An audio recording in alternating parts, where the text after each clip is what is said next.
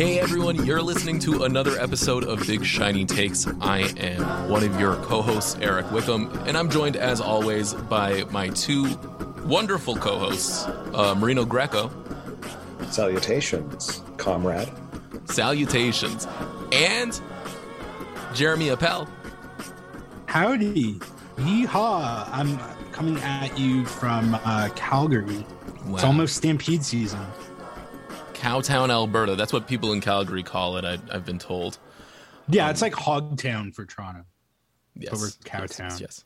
And we're joined by a very special guest this week. We have our Harbinger colleague, the host of Darts and Letters, Gordon Katic. Gordon, welcome. Hello, and Dobro Dan. We were just talking about our Balkan roots, and I feel like I have to represent. But thanks so much for having me. Dobro Dan. I'm so excited. Yeah, I mean, it is so much fun when you meet someone who's also from the Balkans, because then it just becomes like the thing that you talk about the next time you see them. The funny thing about when you meet people in the Balkans, it's like how Canadians will tell you, like, you know, so-and-so, did you know that they're Canadian? We will always claim whoever the Balkan person is. So we were just talking offline about Slavoj Žižek and how proud we are of his Slovenian heritage, even though he's maybe a grifter, but, you know, it brings a certain amount of pride to know that he's grifting everyone else and he's doing it kind of in our name. And you know what? He also put Jordan Peterson into a coma, which is like kind of impressive, right? Like, you got to give it to him. Look, you know, it must be nice that you guys can get away with this kind of conduct. If I say like ciao or como stai to anyone in a fucking Twitch chat, all is going to be gabagool all over the place. Oh, this Marino guy, classic Italians, all in love with themselves. The Italian hand emoji just 800 times. Exactly. Yeah. I keep lists of Jews. So if this is your first time listening and you don't know who I am Jewish, but like Chrystia Freeland's grandfather, I keep lists of Jews. I think probably a lot of Croatian ancestors probably did the same. Unfortunately, we have a pretty checkered history when it comes to that. Yeah, it's what unites us, right? I'm gonna segue out of this bit. Oh yeah, let's just go on the lighter subject of school shootings, by the way, guys. You picked a really good one for us to have some epic bants about. I love it. Yeah, lots of bants in this episode. Don't you just hate it when you're shooting up a school? And... Okay.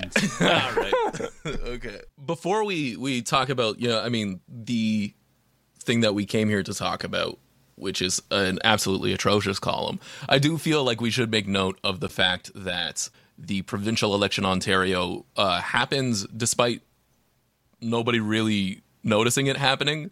If less than half people vote, was there really an election? I mean, that's like a philosophical question for our time. Yeah, well, if you check Twitter, depending on the account the accounts you're following, it was either, you know, the worst thing ever, or it was a great victory for the Ontario NDP, and they're ready to lead. Yeah, I'm glad that you guys were not aware that there was an election, because being in Bradford, I was painfully aware from every boomer and like truck driving I hate Trudeau dude having a Carolyn Mulroney sign on their freaking lawn. Yeah. Oh, good Lord. Her dad was to the left of Trudeau.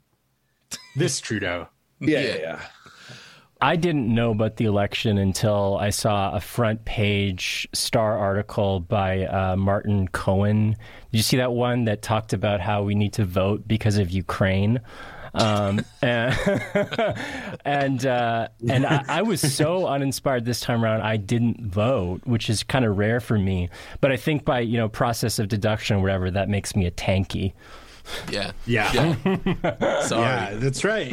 You're not voting, so you support Putin. Exactly. What the fuck is what is the province of Ontario going to do about the situation in Ukraine? Are we going to send over Timbits or something? Like, no, I think it was like, democracy is so valuable. Look how the Ukrainians are fighting. So why would you dare like be disaffected? That was kind of the. But like they're repelling an invasion, right? They're not right. They're not. It's not like there was a coup or anything. But I mean, I think I'm being a bit uncharitable to Martin Redcon, who is a dumbass, incidentally. So I think I can be forgiven for that. But yeah, I mean the liberal, like the center left takes, just going into this election, everyone knew Doug Ford was going to win. So it was this battle for second place, and just the like level of delusion dripping from like the Toronto Star editorial page about how like that it was Tom Parkin, this fucking guy. I want to talk about this guy for a second. Yeah, he was a Sun columnist for a while. He was like their token NDP guy, and I mean now like all right-wing media, the Sun's just not interested in other perspectives than like Anthony Furey's or whomever. And so I guess he writes for the Star now, and apparently it's all the pollsters' fault, because they told people that the Liberals in NDP were essentially tied for second, whereas if you look at seat counts, it was clearly the NDP were clearly ahead. And it's like what is wrong with you? Like no one thinks about this shit. Wow, that's crazy. The pollsters reported polls based on popular opinion and not this like convoluted undemocratic system we have. Wow, that's why the NDP didn't win. Otherwise, everyone would have just voted for NDP, and it's just like, how do you get paid for this shit? Wait, Jeremy, are you telling me the NDP did not win that election? Because watching Andrea Horwath's victory speech, where she abdicated leadership, you would have think they would have won. There was like a jovial tone at the beginning. It was it was like, here are all the things we accomplished together. It's like you literally haven't accomplished anything. You're a loser. Like we were watching it on stream, and I was just like, resign. Like she should have started with like, obviously this isn't the result we wanted. Mm-hmm. And then she can talk about like the good memories she has or something. But like, yeah, gaslighting's a term that's used way too frequently in politics. But I mean, the NDP does have a tendency to just gaslight its supporters and be like, yes, we're winning. Our losing is actually winning. And to the extent it's not, it's because of the pollsters, it's because of the voters. It's never the fucking PMCs who fucking run the show for the NDP, especially in the provinces. It's never their fault, right? It's always that we failed them, they didn't fail us. So who do you guys think ate more shit, right? Because like the NDP, they lost a ton of votes, I think more than anyone, and they lost seats to the fucking Conservatives. Like it's a disaster, it's a tire fire. But at the same time, Del Duca being like designated for assignment, the whole fucking party, it doesn't even exist anymore. And I guess they probably lost like their like parking spots and offices and everything. Like I relish that for sure. Del Duca's concession speech though was to me the highlight of the night. Like we were like pissing ourselves watching it. Like that guy is not a human being, and I don't even think he's like a lizard person, because like lizard people are like more powerful. Right? He reminded me a lot of the character Perd Hapley from Parks and Recreation. His cadence, he would be like, I am going to make a point, and that point is this. Very like means testing come to life. They picked the most liberal candidate possible and ate shit for that.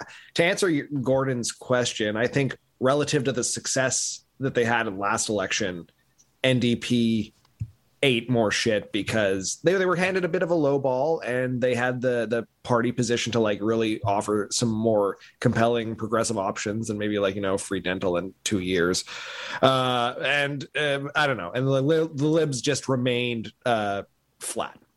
Yeah, I mean, if I can make an off the board pick, I feel like the people who ate the most shit were everybody who has to live in this province, right? Like we had a record low turnout for this provincial election, and that entirely had to do with the fact that there were 3 completely unappetizing options, right?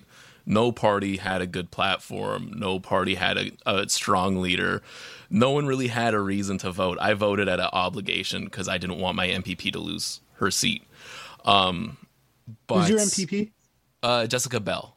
But like the point I was trying to make is that when you can win the election by hiding until the election happens, oh my God. And like that's the thing that like wins you the most amount of seats. The other options on the table were objectively shit, and we need better political parties in this province. I was just gonna say, I mean, I said this on Andre's Harbinger show, but I gotta say that the campaign ads for Doug Ford and the fucking epic like stadium rock anthem thing that they played like a kind of Pavlov's dog bell in every single ad, just like I think it trained us all. You know, we all now it's time to get it done. Seriously, like they won on get her done. Yeah, I mean that he's the get her done candidate, and no one else was offering anything compelling. I'm sorry, Marino. Yeah, no, it's okay. I'm just gonna say, yeah, no, they won on vibes. I forget who mentioned it at our stream, but someone mentioned that like people vote on vibes, and like Andrea Horvath sounds like a stern teacher that you don't like, and Del Duca sounds like a robot. For the people who cared enough to go out and vote, that's all it took. And like, yeah, I wanted to say the NDP would have been an objective step in the right direction, even with their relatively tame policy. But yeah, just like do more. No one addressed the pain that normal Canadians are feeling. Yeah. And fortunately, the Alberta NDP have learned lessons from what happened in Ontario, and they are running on a campaign to continue drilling tar sands oil for 20 years. So they're going to win, and the plant's going to be destroyed. But at least it was a progressive government that was polite in destroying the plant. They sort of, rather than just repeating Ezra Levant's ethical oil talking points verbatim, they paraphrase them in a polite way, right? Because look, people are just going to be using oil, so it might as well be our fucking filthy oil, which is, you know, and that's, you know, people are going to be murdering people, right? So it's better that I do it in a righteous manner, because I'll be nice. I'll like, you know, take person out for a drink, and then just like, you know, slip them a Mickey, as they say, you know, no blood, no guts. And I mean, otherwise someone else is going to. I mean, it's like the settlers in Palestine, right, who are kicking Palestinians out of their homes. And there's that video of that guy who's like, well, if I don't steal it, someone else is just going to come and steal it, right? It's the exact same like mentality. I just don't get it. I mean, who runs these goddamn party, like these NDPs, especially provincially? Like, they just seem like, are these basically like PMC consultant class, like former DNC losers that essentially are taking over the like ostensibly social democratic wing of Canadian politics? I mean, that's what it seems like. But, you know, at least like, it feels like the NDP has like a radical history and heritage, and it's moving away from that in a way to get votes, but they just keep eating shit when they do it. So they're like becoming centrist. I think you're hitting on something really important. Like, yeah, like even despite this history of the NDP, they are essentially like just picking these like poli-sci grads out of university or something with master's degree who are just like massive lanyards who are total neolibs, because like people who like bring us, briefcases to class. People like us are busy shit posting and making irreverent podcasts. Important irreverent podcasts. I agree. Yeah. Really depressing me. So I feel like we should move on to the next super depressing thing that we have to talk about, which is the swath of violence that's going on in the United States. There have been over a dozen mass shootings in the past couple weeks. Some of it's racially motivated, with the mass shooting in Buffalo at the grocery store. The one that is sort of still in the news cycle now is the school shooting in Uvalde, Texas, where a bunch of elementary school students were killed. I mean, we're in the United States talks about gun control again before getting distracted and doing nothing. And this time does feel different. I feel like there's like a level of exhaustion to this conversation that there hasn't been, but I don't know if that means that it's going to go anywhere. What were your takeaways on that?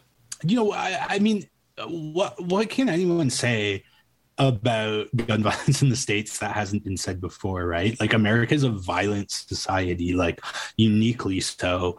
And I mean, I think that what at least seems to be the increasing prominence of school shootings is, I think, a direct result of like the decay of the American empire that we're witnessing in motion. Mm-hmm. Yeah. Sandy Hook happened in 2011? No, we've been at this for 10 years. And I think Eric's right. There's a sense of exhaustion. Normally we move past. It's terrible to say we move on from these school shooting stories or mass shooting stories fairly quickly. This one again feels just like a repeat. It's like it's an elementary school again. They're all children. This one's just sticking in the news cycle, and it's showing the Democrats' hand and showing how useless they are, because the best that they've said is Joe Biden, who really has been in the White House for the past, he's been in power so many years of the past decade, and he's just saying, man, someone should do something, man. Yeah, not like you have any power. Yeah, all they can do is eulogize. All they can do is make our feelings heard and give us the space to cry and all those sorts of things, which I understand. I mean, it's very sad, but the recurring pattern keeps on happening over and over again. And the thing that's frustrating is we're about to talk about a column that is completely devoid of actual policy ideas or, targeting what would actually do to fix the problem. But there's been other places where these problems have been addressed. I mean, Australia has had more of a gun culture than the United States did, and they managed to buy back millions of guns and change the culture and change the policy orientation around it. So it's so simple, but it's just not happening. So I don't know. I mean, this is one of those issues that just kind of drives you crazy and makes you sad. And that Australian shooting that triggered those policy changes happened more or less the same time as the Columbine shooting. You can really just see the two diverging timelines. I think you're both hitting on a really, really important point with the Democrats loving their Aaron Sorkin moments, right?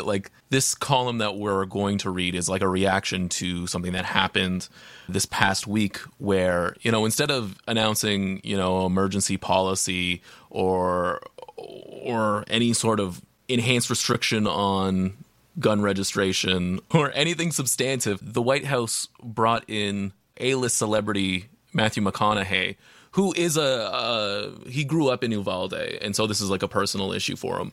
However, not everybody from Uvalde got to give a speech at the White House talking about why guns are bad. I feel like the United States is run by a bunch of Disney adults, where their actual thing that they did was organize this speech to happen, and they can pat themselves on the back and they can move on with their lives. Did any of you catch the McConaughey speech? Yeah, I caught some clips, and there were some interesting ideas there, and it was moving. And I don't necessarily think there's anything wrong with what McConaughey did, but I mean, it's just it's the apotheosis of the shallow performative politics of the DNC. I was just saying in a sec, all we can do is eulogize, but you know what? This fucking geezer's run out of steam and he can't even do eulogizing well anymore. So let's just get an actor, someone who can really pull it off, and we'll stick him there and he'll do the thing. It's they're outsourcing even their performative politics at this point. It's so fucked that's a up. good point. Oh my yeah, god. well, I think also it's worth noting that while, the Republicans obviously are like beholden to the NRA, I mean, literally, it's almost comical that their solution is literally anything but make it harder to buy guns, right? Like, schools should have less doors. Like, we should just turn schools into prisons. Because I mean, we're that stuff's setting the kids up to wind up in prison anyways. But for the Democrats, I mean, what the fuck have they done? Nothing. They just use it as a fundraising opportunity to say, look how bad and scary these Republicans are. You should give us, and it's exactly what the Alberta NDP does too. Right? It's just like, these conservatives are bad and scary, but also we agree with them on like everything, but you should give us money instead, right? It's like Coke and Pepsi. It becomes a complete branding exercise. Yeah, seriously. At this point, the funding emails are it's like a slap in the face. I just want to say I'm not going to begrudge Matthew McConaughey for going there and doing this stuff. I thought it was very nice. I thought he said some good things, but it's the same thing. It's not action. Totally. Yeah. So this was the speech where he's like, all right. Yeah, that's the one. That's what he said. That's the He said famous that. one. Okay. Yes. So he's a household name. I think that it kind of plays into the whole Republicans thing that, Democrats are out of touch and they're the Hollywood party and they have disdain for the common person. And I think they might have a point when they're talking about this, because it shouldn't take a very famous person to come and explain to you that children getting shot is bad. That's something that should be common sense. I feel like maybe I'm common sense. Maybe I'm naive. We should get some policies like this. Yeah. You know what, guys? It's funny, Eric. I would have said that, but then this morning I've been reading Matthew McConaughey's terrible memoir, but I've become McConaughey-pilled because I think he actually is kind of like, we'll talk about this article which compares him to Oprah and The Rock.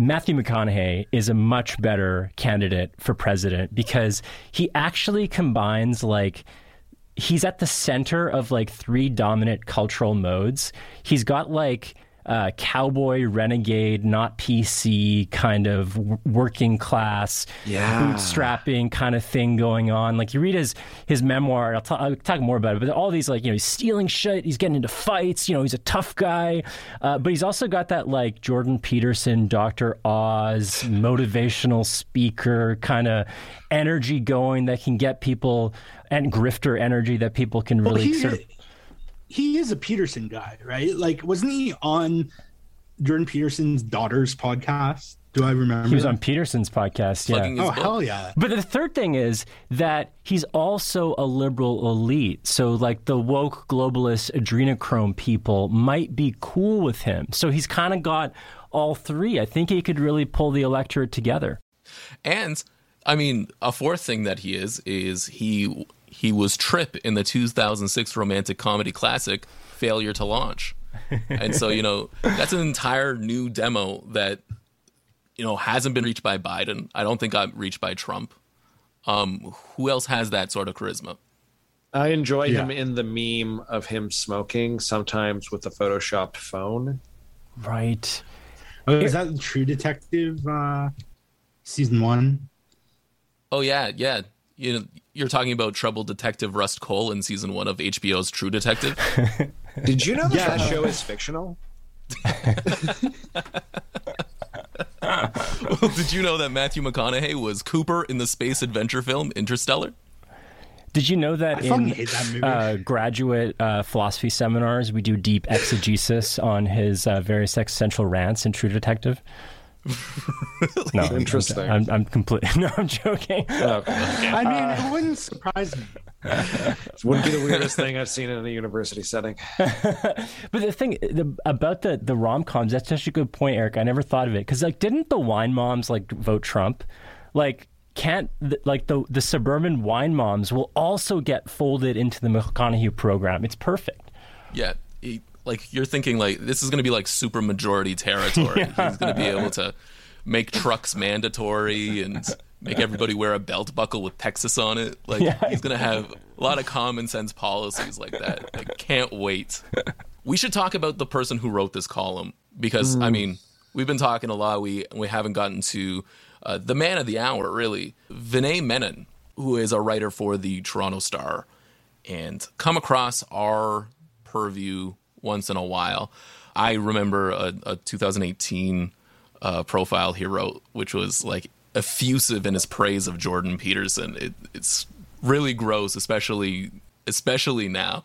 Yeah, he's a Peterson head. I think I don't think he's part of that orbit, but he wishes he was. He's also praised Joe Rogan. I think he's realized that's how you get clicks as like a pop culture columnist. You talk about like meaningless culture war bullshit, and no one at the Star respects you, I'm sure. But hey, I'm sure. I mean, he gets a paycheck at the end of the day, and that's more than I can say. So I feel like he does like a lot of like nice man columns. Like he's just kind of like a smooth brain, naive kind of positive thinking kind of guy. Like he's a dumb guy. Yeah, exactly. But I mean, didn't he have a recent column that was about how like Drake should donate money to Ukraine or something because he like sold a house? Like, oh man, I cannot tell you how much I do not want to read that. He also had a good take about how we need to ban horns. That was his Freedom Convoy take. We should, like cars just shouldn't be allowed to have horns. Yeah, which would have no repercussions. To be fair, I mean, I don't have a car anymore, but when I did, and it was in its like last days, the horn wasn't working, and I mean, it was fine.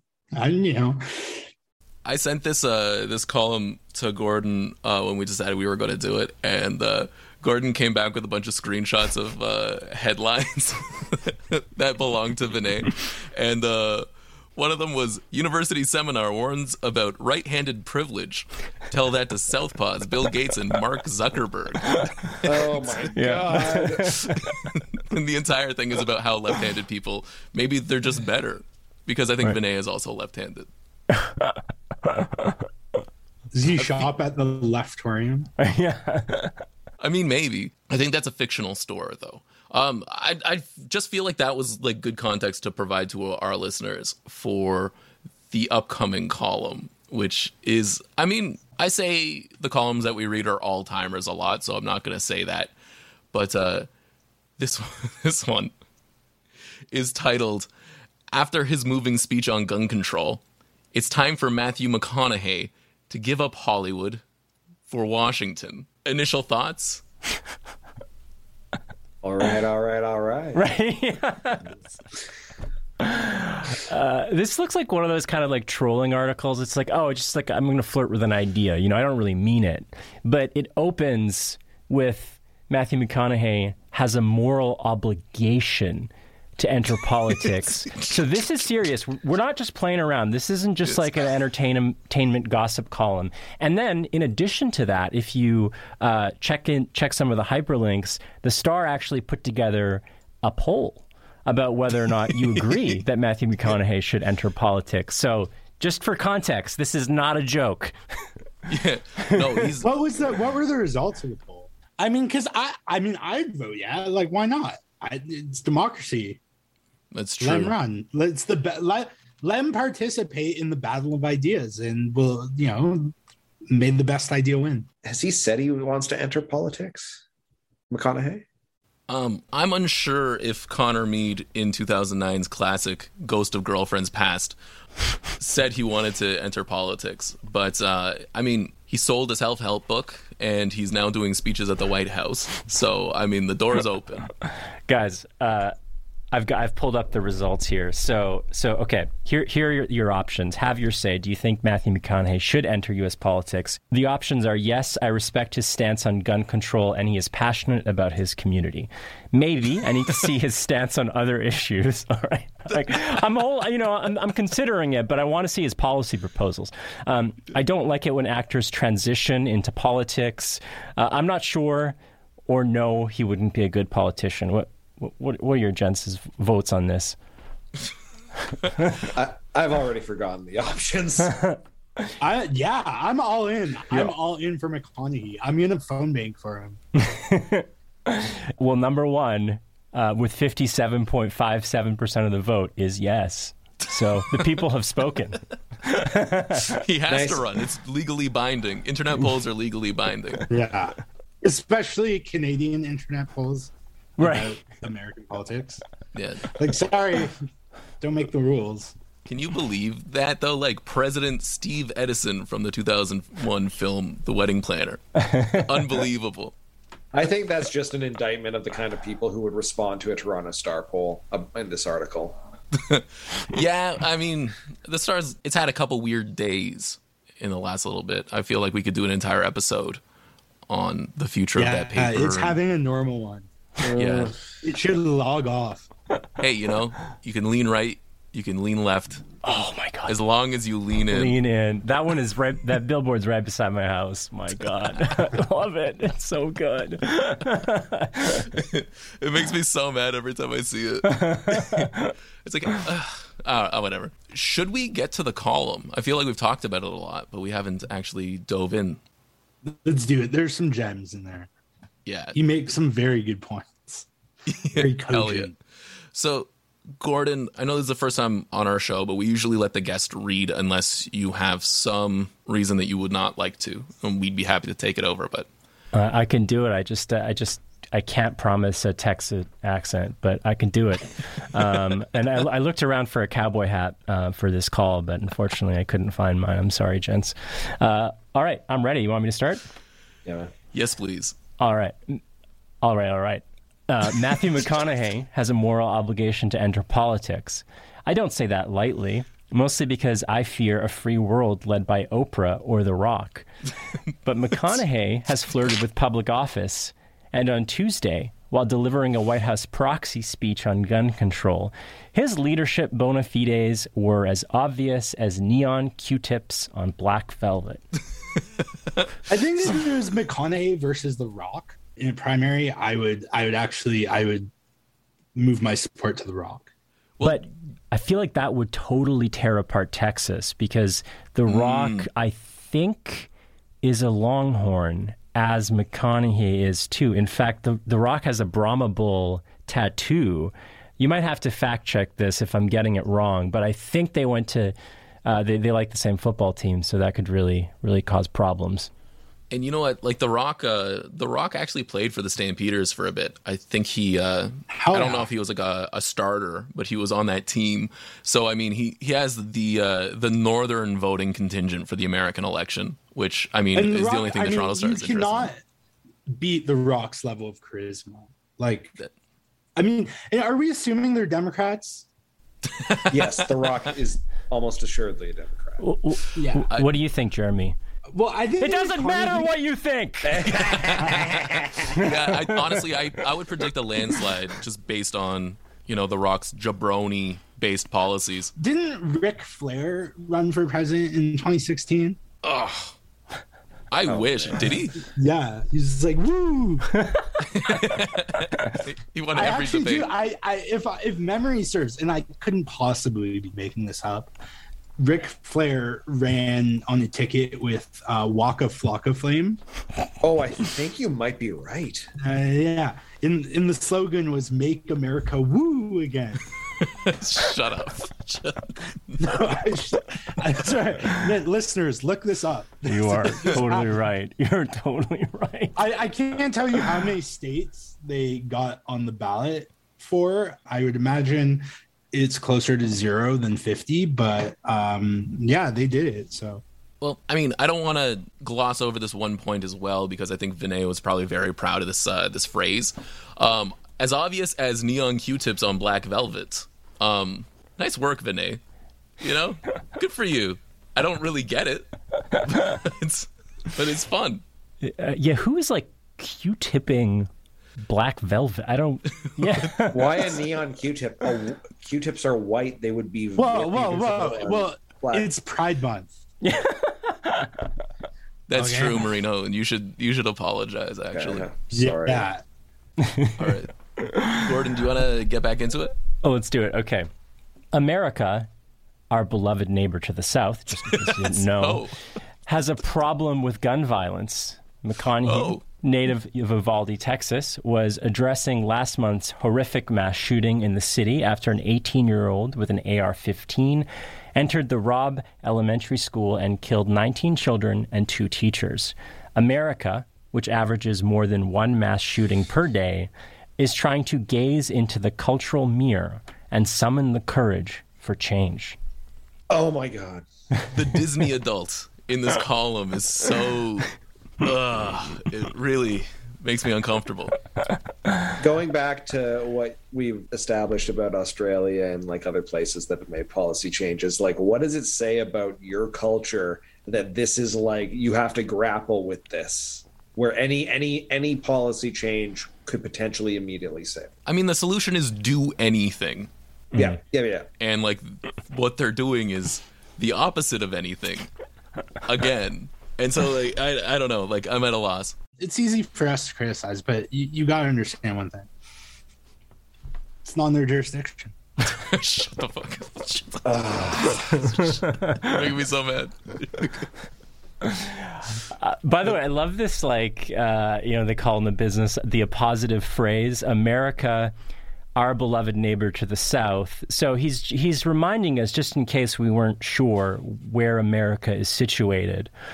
And then what he's doing here is irony, because do we love America? Not sure. Yeah. Well, the jury's out. So, I mean, it's very much a love-hate relationship. Oh my God. But it was courteous of him to remind us where the United States is situated. He goes on to say, this won't be easy. It may well be impossible. While other countries, including Canada, have high rates of gun ownership, what we don't have is gun culture. We've all seen Bowling for Columbine. Yeah. A great episode of fellow Harbinger show replay on Bowling for Columbine that came out last week. I've never seen someone carrying a pistol in Toronto. You've never been to Eric's neighborhood. He's always packing. I've seen lots of people packing heat in America where a gun is as ho-hum as underwear or shoes. I love this one because I was imagining the American gun owner who doesn't wear underwear. Or shoes. He's just got guns on his feet. Yeah. No shirts, no shoes, no underwear, no service, but guns okay in this establishment. Yes.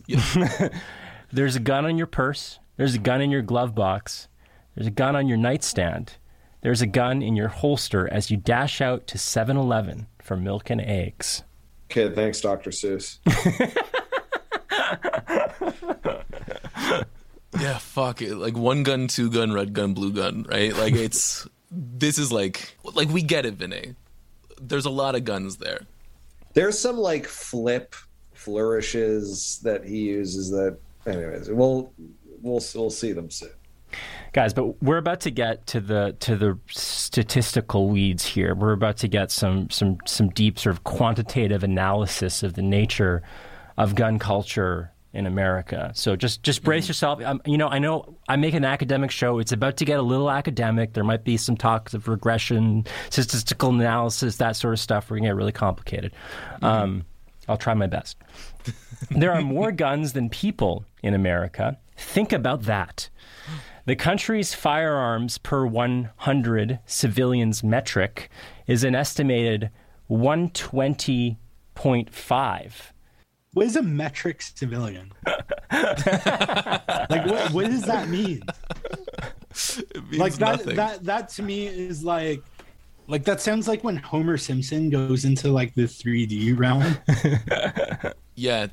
I'm like, and honestly, just everyone he meets is a metric civilian. yeah. And like, to be serious for a second, I feel like this is an issue that maybe shouldn't be quantified in a way that would reduce the humanity of the victims in these situations, where they're just like, one metric civilian per this amount of days. Like, it doesn't talk about the human being behind it.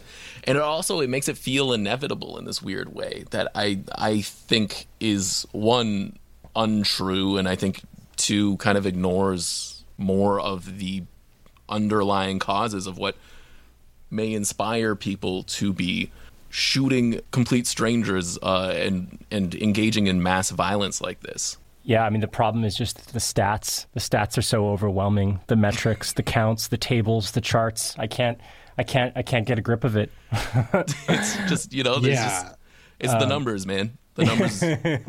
What we need to do is we need to moneyball gun control. We need to come up with the wins above replacement gun control policy that can be as efficient as possible, because that's what the technocrats at the DNC would have us do. He should run for president.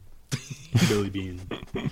That would be like he's like the ideal Democrat candidate. Yeah. Just the economy is down, but the slugging percentage is way up for the entire country. The problem is this country just keeps on bunting. And what we need to do is we need to get 2 or 3 walks in a row and then get some meathead who can only hit home runs, hit it out of the park. I want the 3-run home run for America. That would win. That's a good slogan. 3 runs for America. So we're almost through this really, really dense academic section. So there's more than double. The Americans firearms per 100 civilians metric, you know, just so we're clear, is more than double the second most heavily armed country, Yemen. Why is Yemen so heavily armed? Yeah. You want to talk about that? Is that not? Oh, it's not in the column. Okay, never mind. Okay. He hasn't. Look, let's not get bogged down in the details. They have a lot of guns. Nobody knows why. What's important is Canada doesn't have a gun culture in any way. Yeah. Yeah. Well, they're not making any money off of a country that's buying weapons to then use in Yemen, are they? That's not happening? Okay. No. Never mind. Definitely not. We just sold Saudis some Jeeps, all right? Like, why you got to bring gun culture into this? Okay. Jeremy, we don't have a Jeeps per chic metric here, so I don't know how to address that. We don't have the data. We're going to have to convene a committee, get some PhDs. Maybe Billy Bean can be part of it. We'll figure it out. Once we do the calculations, we will know that selling weapons to the Saudis may or may not be a problem, but jury's still out because we're not sure. Oh. Okay. Oh, crap. I lied. There's more stats. America, which has roughly 5% of the global population, owns more than 40% of the private firearms. It's a nice proviso there, private firearms. I wonder. It's a public utility in some countries. Sorry, go ahead. I keep interrupting. No worries. It's bonkers. That's the sentence. This is the analysis that you're supposed to lean into, that the Toronto Star keeps talking about. Like, they're like, lean into it's bonkers. This is the stuff that we're getting from the Toronto Star. Can you imagine if Canada owned 40% of, say, I don't know, the world's Frisbees?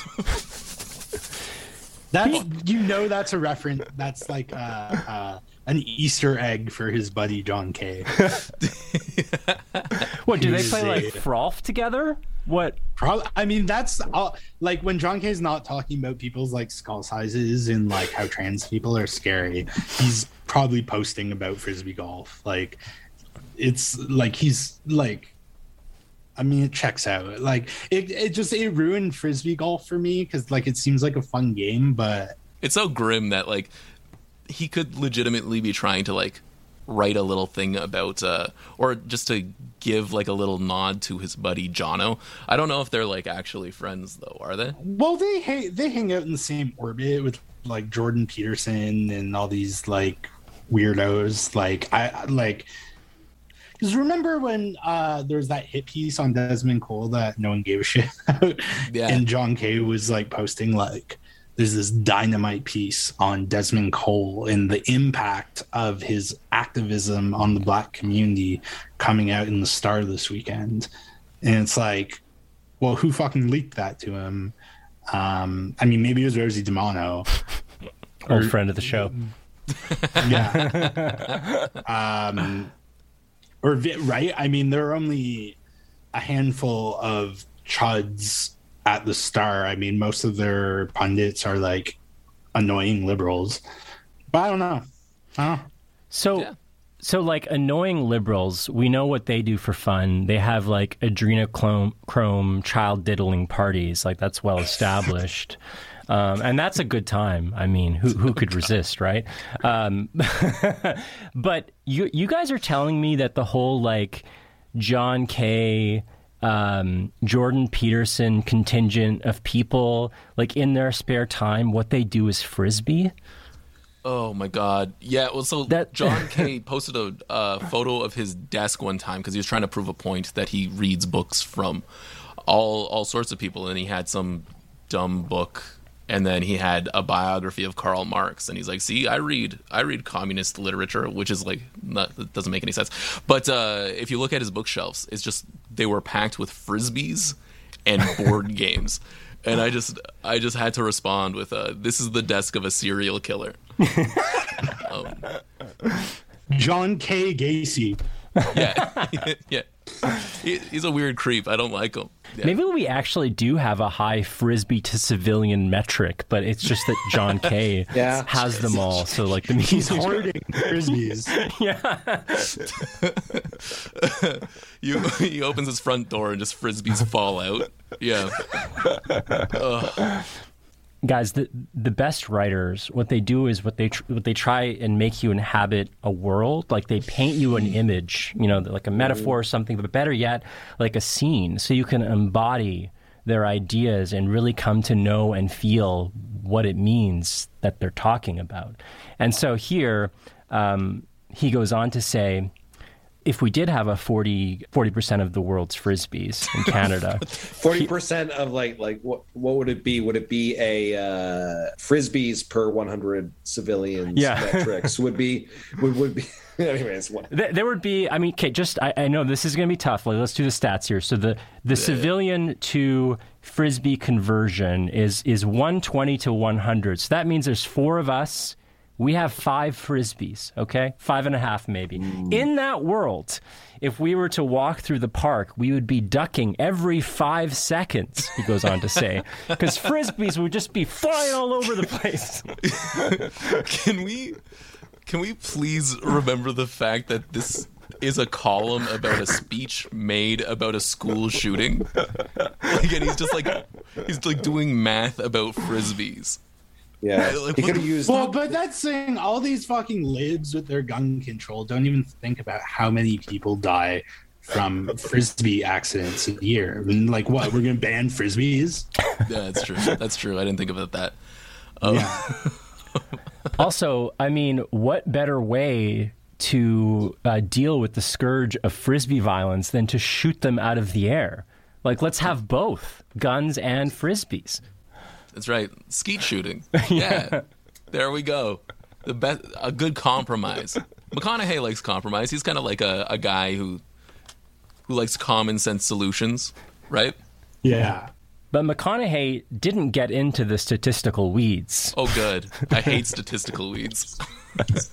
I wish the writer didn't. Because that's what we were just doing. We were doing this really complex, statistical regression analysis. I know it was really over all of our heads. We got into the weeds, but we had to. About Frisbees. Yeah. That's why his speech was so powerful.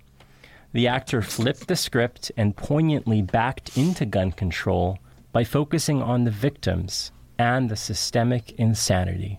Okay. The writer should have done that, maybe. Perhaps. I don't know. I don't want to edit. I shouldn't be editing. This one drives me crazy because isn't this what we've been doing since, 2000 and when was Columbine? We've always been focusing on the victims. All we've been doing is eulogizing the victims. How is this any fucking different? I want to go back even just to like how he even just starts the entire premise of the column and how he starts it. Matthew McConaughey has a moral obligation to enter politics. The Democrats are in power. Like, there are people in power have a moral obligation to stop children from being slaughtered. is what I would say. But yeah, let's keep saying, what's it going to take? Eventually you have to stop vocally demanding things. Well, as Michael Moore points out in Bowling for Columbine, like, it's kind of hard for America to crack down on violence at home when it's committing and glorifying it abroad, right? Like, there's such an obvious like inconsistency there. I think it's a good point. Gordon, do you want to jump back into this one? Sure. He talked about driving to Uvalde the day after the massacre and meeting with families. He got emotional and held up photos and talked about the shattered dreams of slaughtered children. One little girl wanted to be a marine biologist. Another wore green Converse high tops with a heart scribbled on the right toe to symbolize her love for the environment. Another was planning to read a biblical verse, Deuteronomy 6:5. I was like, book 6. My Catholic training has completely left me here. Yeah, you got book 6, verse 5. Oh my God, I'm going to get so much hate. At her next church meeting. Okay. Is that the one? Does he say what it is? Yeah, it is. But she never got. Oh no, he doesn't read it. But she never got to read it. Service is on a Wednesday night. What? It's in thou shalt love the Lord thy God with all thine heart and with all thy soul and with all thy might. Yeah, the other one just has might is strength. It's a pretty standard translation, it seems. Pretty simple concept. I mean, they use the same Deuteronomy as everyone else, presumably. McConaughey didn't just leave flowers or send thoughts and prayers. He and his wife, Camila Alves, spent time with those affected by this tragedy, from grieving parents to mortuary cosmetologists tasked with trying to prepare tiny bodies devastated with ghastly exit wounds for open casket viewings. Oof. It's legitimately horrifying thinking about the fact that these people's lives are ruined forever. It really is. But when I think of, in the grand scheme of things, what Matthew McConaughey being there is going to do for the country, the state of the country, the material conditions that they live in, like what does it do? Yeah. Like, I'm sorry, this is like, why do we need an actor to come in and do this? If I was like, sorry, I'm trying to put myself in the shoes of the situation, and like, I don't mean to dismiss his like act of kindness. Yeah. But it would be really weird if like someone I knew was involved in a school shooting and freaking like Ryan Reynolds was there or something, like, hey man, I know this is a tough time. It would just be like, okay, thanks, Ryan Reynolds. I'd rather be talking to a therapist right now, like someone maybe trained to deal with this grief. I don't know. Like, it's not like his job to do this. I'm saying it's nice that he did it, but like, it's not like, it really isn't his obligation. No, I mean, to his credit, I mean, he's from there and he's like really kind of showing up for his community. And that's true. Nothing we can like, I got nothing but kind things to say about that, but like, that's not what's happening. He's speaking at the White House. I mean, it's just becoming a publicity stunt for the DNC and the president. It's in lieu of actual action. I mean, that's the problem, not what the actor's doing. And I think that's the point that I'm trying to get across, but I'm, terrible at speaking, which is like good because I'm on a podcast. But like, unfortunately, like this kind of action, if nothing is done to curb the systemic violence in the country and the unfettered access to guns, this is virtue signaling. This is that thing that people like to talk about, on the internet, saying that, oh, all you guys do is virtue signal. That's what this is. It's like, oh, we wish things were better, but there's nothing we can do. So here's a nice speech. He goes on to say, in the last month, you've probably heard Democrats talk about banning guns. You've also heard Republicans talk about the constitutional right to bear arms. This is an intractable impasse. But what McConaughey, a gun owner himself, did was deftly split the difference by pointing out the common sense measures would benefit both sides of this oddly polarizing issue. We need background checks, he said. We need to raise the minimum age to purchase an AR-15 rifle to 21. That's gun control. That's like not splitting the difference, Vinay. That's literally taking a side. We also should probably defund the police so they don't fucking sit outside the school for an hour while people are in there dying. Yes. But for these guys, that's actually a reason to give police more money. So, because, you know, you give them more money, then they won't.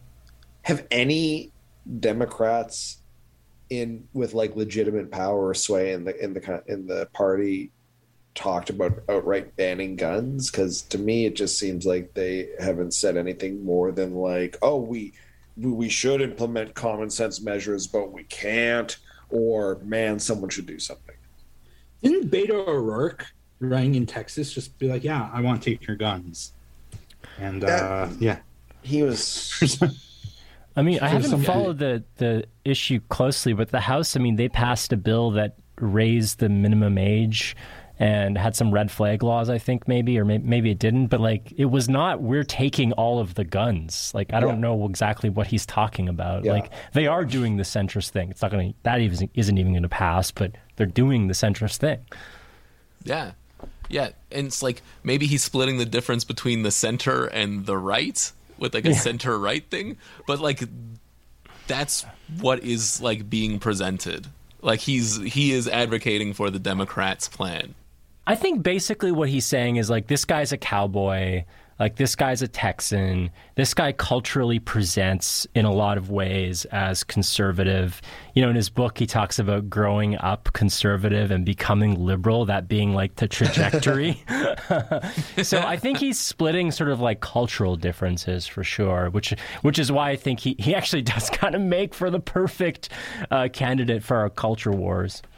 Yeah, he is a culture war candidate, right? And it's completely, like, he's like a vibes-based Texan, right? Like, that's, it's so funny. So surface level, too. He goes on to say, oh, yeah. Yeah. Yeah. I don't know. That's the sentence. Yeah. Yeah, that's the end of the quote. Yeah. How is that 18-year-old in Texas can't legally order a beer, but can buy a weapon of war? You need to pass training and testing to ride a motorcycle or pluck eyebrows in a salon setting, but you can wander into a gun show and buy an M16 rifle and hundreds of rounds of ammo like you're ordering McNuggets. You can't renovate your porch without a permit, but you can stockpile firearms to mow down an entire postal code? Is this dude paid by the word? Like, why did he... we get it. 3 metaphors, we get it, Vinny. Yeah. You get a gun very easily in the United States. How many people live in a postal code? Like 20,000? Like, what kind of fucking gun is mowing down 20,000 people? You need, like, the U.S. Air Force and their patrons in Yemen to do that, which, you know, side note, we don't talk about that. But that's how you mow down a postal code. It's like a really, really bad metaphor, right? Because, like, an entire postal code is either, like, a household, or if you're looking at the 3 numbers, then it's, like, an entire city block. And so, like, I mean... Also, I'd just like to point out that I think they call them zip codes in the United States, actually. That's good. That's a good voice. I like point. That. It's a good editor voice, actually. It's my Reddit voice. Yeah, that's good. All right, let's get back into this thing. As McConaughey continued, we need a waiting period for those rifles. We need red flag laws and consequences for those who abuse them. These are reasonable, practical, tactical regulations. Responsible gun owners are fed up with the Second Amendment being abused and hijacked by some deranged individuals. These regulations are not a step back. They're a step forward for a civil society and the Second Amendment. Oh, we all love the Second Amendment, folks, don't we? We all love it. I love tactical regulations. I love that one. If we can make the regulations tactical, they'll be appealing to gun owners. It reminds me of a tweet that went, like, viral this week about some like, I think, conservative pundit or something was talking about his tactical Honda.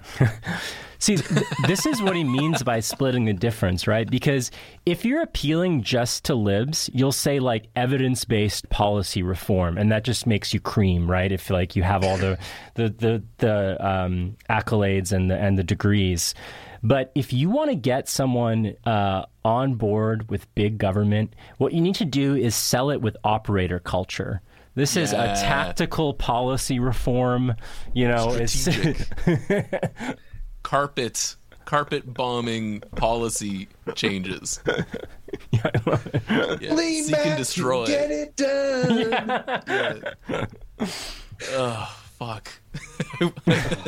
It's like, I wish it wasn't this stupid, but like it is. It's literally this. And, it's hurting me, Gordon. He's right. America will never sleepwalk away from its animating gun culture. But after the Uvalde mass murder, it can at least wake up to the possibility of reducing the carnage. An 18-year-old human does not even have a fully formed brain. Recklessness and impulse control are issues. Just ask auto insurance companies. Why anyone at any age needs an AR-15 is something I will never grasp. But at least we can keep the killing machines away from teens. Oh, I'm really mad at blaming, like in that last graph, Vinay kind of blames mass shootings on like recklessness and impulse control, which I think is a deep misunderstanding of the, misanthropic inspired violence that a mass shooting is, right? Like these people are not just doing this impulsively. It isn't flipping an ATV, right? Yeah. Like it's a little bit worse than that. It's someone who's trying to do the worst possible thing that they can possibly do.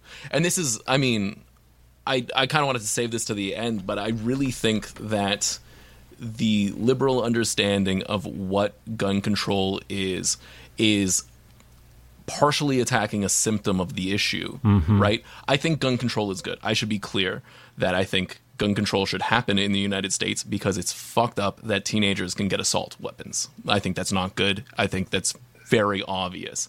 However, I think taking the guns away doesn't prevent people from wanting to commit these acts of violence, which I think is a deeper issue that has not been addressed at all. It is something that nobody wants to talk about. We don't want to talk about the material conditions that these people are living in before they decide to act out in this specific way. What is inspiring people to commit these acts of violence, and why are we not asking these questions? Like obvious stuff. Like I'm not an expert on the topic, but they're all like there's a through line of like incel culture, and like there's a consistent like hatred of women. Yeah. I think like there was a statistic I read that nearly all of the mass shootings basically begin with them shooting a female family member. Yeah. And these are conversations that are just not brought up, or very like oversimplified as like, oh, like the systemic issues. And like maybe they think that just to mean the fact that you can get a gun very easily. But yeah, no, it's more than that. This is what liberals always do. You pathologize every social problem. Whenever anything goes wrong, you explain, there's some defect. They're acting this way because there's something wrong in their brain. There's something going on that we need to contain with sensible, smart, centrist reform. Not, the patriarchy that you were discussing. Not the imperialism that's coming home to roost. Not the... I mean, talk about the Buffalo shooting. That guy was rational. Like he had it was a hateful screed. It was awful. It was terrible, but it was really well thought out. It was not just a simple case of a guy kind of flying off the handle. He knew exactly what he was doing. And that's what's so scary. Not the the unhinged kind of little something's wrong in his brain, auto insurance. Blah. Yeah, lone wolf, he was a loser. He didn't have friends at school, right? That was like a cerebral cold act of violence, and it was plotted, which I think we need to talk about. Because, I mean, that guy, if he didn't have access to guns, he would have a van like Alec Manassian in Toronto. It's beyond the short-term solution, which is gun control. I'm sorry, this is now me like trying to show that I'm a better politician than Matthew McConaughey. Beyond the short-term solutions, which I think involves, preventing people getting access to killing machines, there needs to be a long-term solution. We need to prevent people from wanting to act out in this way. And I think that's a process of de-radicalization in the increasingly fascist United States and Canada. Oh, I agree 100%. I mean, gun control is harm reduction, and I like harm reduction, but it's not the underlying cause of, what exactly is going on here. You're totally right. I mean, if it wasn't a gun, it'd be something else. And even if you didn't have something else, I mean, the fact that these ideas exist, that he could, be so sort of socially dislocated, that he could act in this way. And I mean, these are all problems, horrible problems. But we have a solution. It is common sense centrism, because because Matthew McConaughey is a rare creature these days. A centrist. He is neither left nor right. Finally. Oh yeah, he is the perfect a totem of the star reader, right? I mean, he doesn't go left or right or whatever. He leans in. Is he forward? Yeah, it's always twirling towards freedom. Ugh, fuck me. He goes issue by issue and lets common sense dictate his thinking. Okay. So mad. I'm so mad that made me this much happier. Because it was like I brought the mood down by yelling about, serious things. And then Vinay just brought it right back up and he got me. This is what America needs now more than ever. Leaders who can find solutions to problems. Not leaders who only care about playing footsies with their base. Oh, yeah. Yeah, the people in power in the States, the Democrats, are really aligned with their base. They're doing everything that their base wants them to do. It's true. That's sarcasm. They're not. Oh. Obviously. Thank you, dear listeners. I'm very sarcastic often, but I like to make things clear sometimes. Yeah. Like I had no idea that centrism didn't exist anymore. I thought we were like slouching towards a communist revolution right now. Like I don't know, it's just news to me. Like it's really communist Joe Biden to have someone who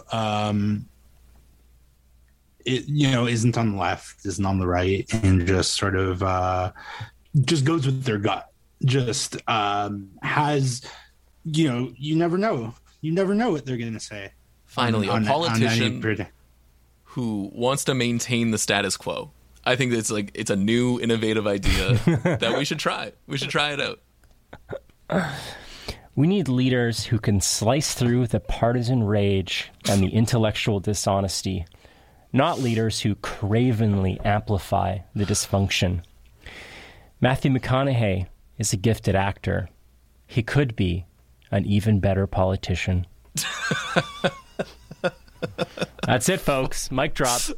I fucking hate this thing so much. What a pointless article. I know I'm not supposed to expect better from the Toronto Star. I know. I'm 30 years old. I should know this stuff. I'm still disappointed.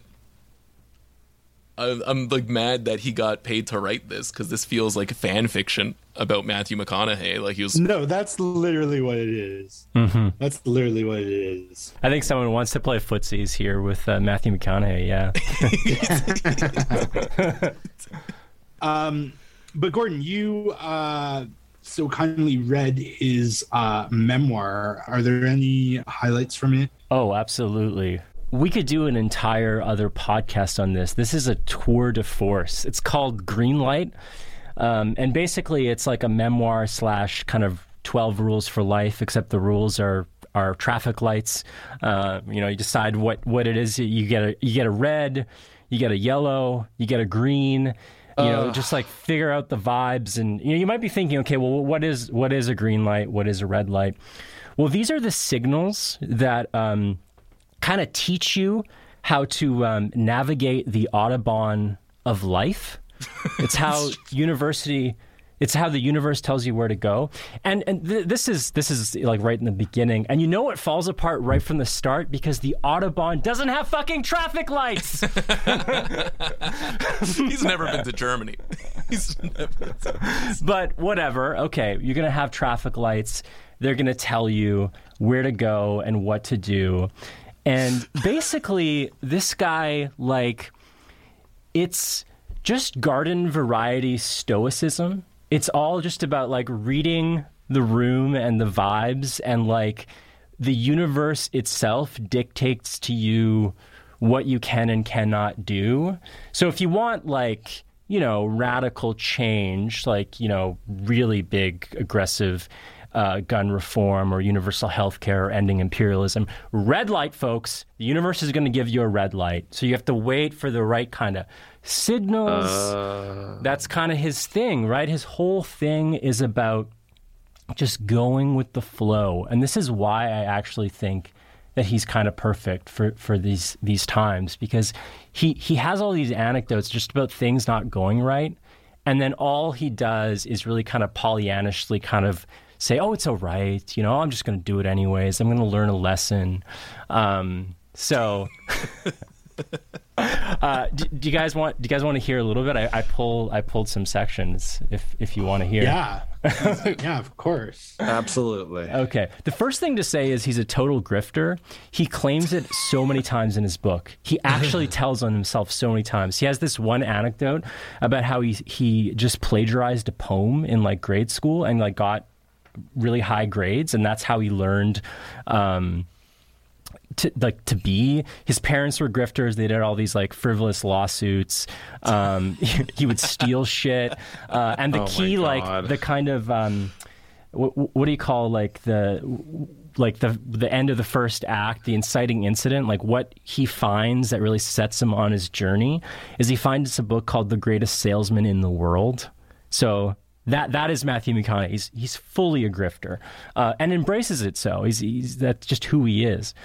Anyway, so he goes through these stories, these little things that happen. He does an exchange in Australia, and I won't bore you with all the details, but basically he spends a year with like effectively an abusive family, like at least emotionally abusive. Like the mother like does this weird game where she wants Matthew McConaughey to kiss the girlfriend of her son, like in their face, like on the lips, and like this is a whole thing at family dinner. That is extremely weird. She wants him to call her mom, and when he doesn't, shit hits the fan. Anyways, I won't bore you all the details. The people in the community think that the family is insane, and he has this like complete mental breakdown. And basically, what he decides is instead of like, you know, being put in a really bad situation and leaving, he made a promise, so he's going to stay. And this is where like he develops his like stoic mentality. And he says, that year planted the seeds of a notion that continues to guide me. Life's hard. Shit happens to us. We make shit happen. To me, it was inevitable that I was staying the entire year because I'd shaken on it. I'd made a voluntary obligation with myself, and there was no going back. So I got relative. I denied the reality that the Dooleys, that's the family, were off their rocker. It was a crisis. I just didn't give the crisis its credit. I treaded water until I crossed the finish line. I persisted. I upheld my father's dignity. And while I was going crazy, I kept telling myself there was a lesson. I was put there to learn. There was a silver lining to all of this. I needed to go through hell to get on the other side. Blah, blah, blah. You know, basically, that's the whole thing. Like, you just kind of go with the flow. You learn. It doesn't matter if the world's on fire and this family's abusing you and doing weird sex games. It's okay. Just ignore it. Pretend it's not happening. Really, it's really revealing as to why Jordan Peterson resonates with him, right? Not just in terms of, like, everything is awesome, the status quo is great, but also the weird like family sexual dynamics. It's very Peterson-esque.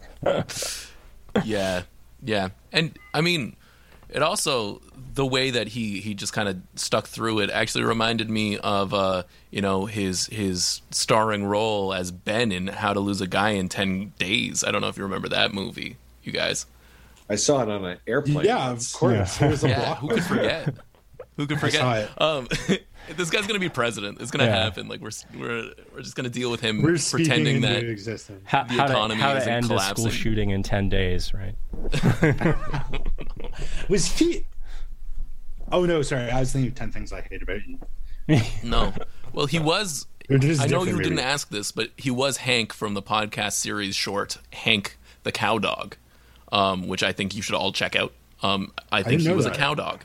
I haven't watched it yet or listened to it yet, but we support podcasts on this podcast. That column was dog shit, and I feel like I'm trying to forget about it. So typically at this part of the show, we like to talk about things that we read or watched or did in the last little bit that we would like our audience to know. So I'm going to pass it over to Jeremy first, and then we'll give Gordon a little bit of time to think about things that he could recommend in our plugs and recs segment. I actually, this is pretty lame, but I started reading Gulliver's Travels the other day because I respect it. Yeah, I want to know what this whole Swiftian satire thing is about, and it's really good. It's really fucked, which but yeah, I recommend it. Just in general, reading the reading the classics, because I mean they're classics for a reason. So there's that. Also, new season of The Boys is out. Great show, really dark look into superhero culture, and what if superheroes were real? And it turns out they would be fucking corporate controlled psychopaths. So that's a great show on Amazon Prime, sponsor of the Big Shiny Takes Institute. Oh, and also a little teaser for the listeners. I am working on a book. Oh. I will let everyone know what it's about the moment is accepted. All right, Gordon, over to you. Okay, I got a couple things. I mean, there's this one show called Darts and Letters, which is about the politics of academia and expertise. I think it's all right. But I was also listening. I was talking about Moneyball. I was listening to Michael Lewis's new podcast about the politics of expertise and why we don't trust experts. And it's like. It's brilliant if you read it ironically, in that it is like a perfect encapsulation of the like myopia of liberal technocratic sort of expertise mediated politics. Because just listen to the first episode. That's all you need to do. The first episode is about some tech bros who create an algorithm to like streamline billing in healthcare insurance companies. Oh no. And they find this woman who like worked for Aetna or something, who like has this knowledge of the various ways these really labyrinthian Byzantine like billing codes work. So she's an expert, right? And we are meant to like adore her, even though she shouldn't fucking exist. Like this, but at no point does the podcast ever think about like health justice or, universal health care or any kind of policy or bigger kind of ambition that would make this system more rational. What they do is they think, oh, let's find the person that is the best expert in the billing codes, then create an algorithm that systematizes her knowledge so that hospitals can bill faster. And that, my friends, is the nature of expertise. That sounds like some like Malcolm Gladwell, like Steven Pinker shit. Yeah. Well, Was Michael Lewis on Epstein's plane? Don't know. don't know. Probably. Who knows? There's no way of knowing. Almost for sure. Yeah. The other thing I recommend, it's kind of similar. Listen, the latest episode of The Dig was really good. It had this, I think she's a political scientist or maybe a historian. She wrote a book called Left Behind, and it is about kind of the intellectual and political trajectory of the Democratic Party. And basically it argues like they weren't inept, like when they became sort of the Atari Democrats, the Clinton Democrats, the Third Way Democrats. This was not just like them being like short-sighted or inept. It was also not just like cold, calculated political kind of maneuvering. They had a very coherent ideological project to reframe and change government. Like they really did want to kind of outsource government services. Government itself would just basically be an agent to like synergize private solutions. And I think sometimes we think of it as just like them like being opportunist or like kind of stupid, but there's a coherent ideology there. So I really like that episode. The book seems cool. Very, very cool. Marino. I've been kind of busy recently. I'm not going to disclose much more than that because I'm doing a bit of a Two-Face sort of split lives kind of thing. But I've been reading a lot as part of a new endeavor that I'm part of. Insiders will know what I'm talking about. But in terms of personal reading, I'm trying to get back into it. I was reading some comic books. I read The Death of Doctor Strange, which I would highly recommend more than either of the movies as an introduction to the character. It was sort of like getting back to reading like the Jakarta Method, which I'm just like at the beginning parts of. Other than that, I've been watching a lot of Seinfeld and 30 Rock. I think Seinfeld's finally just starting to click now that I'm in my 30s and have some sort of like adulting experience, for lack of a better term. You know, there's a great podcast about adulting. We all know this is adulting. R.I.P. No, is you're this talking about, adulthood. is this adulthood? You don't even listen to it. Oh, wow. And it's over. It ended. Thank you for reminding me. I like that podcast.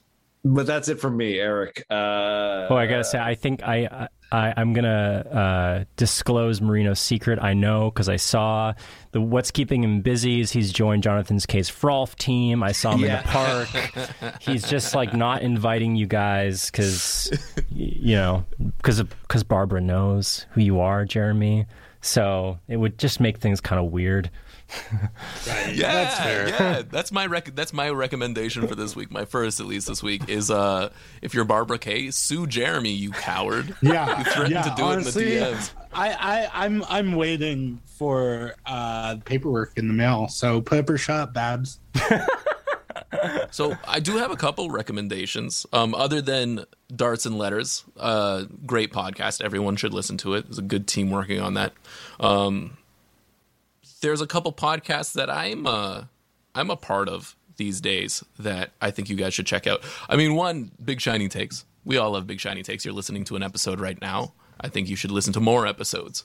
And then tell your friends about those. Yeah, go into the archives. If there's an episode you haven't heard. Yeah, listen to all of them. Listen to them at the same time. Before you listen to any other podcasts. Yeah. Except for Darts and Letters. There are two other podcasts I'm working on these days. One of them is called Short Circuit. It's the podcast done by The Hoser, which is a local journalism outfit out in Toronto. It's a show about labor, housing, and food security in the city of Toronto, and it's very good. We're working on a new episode. It's going to be all about the election and all the good things that happened in the election. I'm just kidding. It was really bad.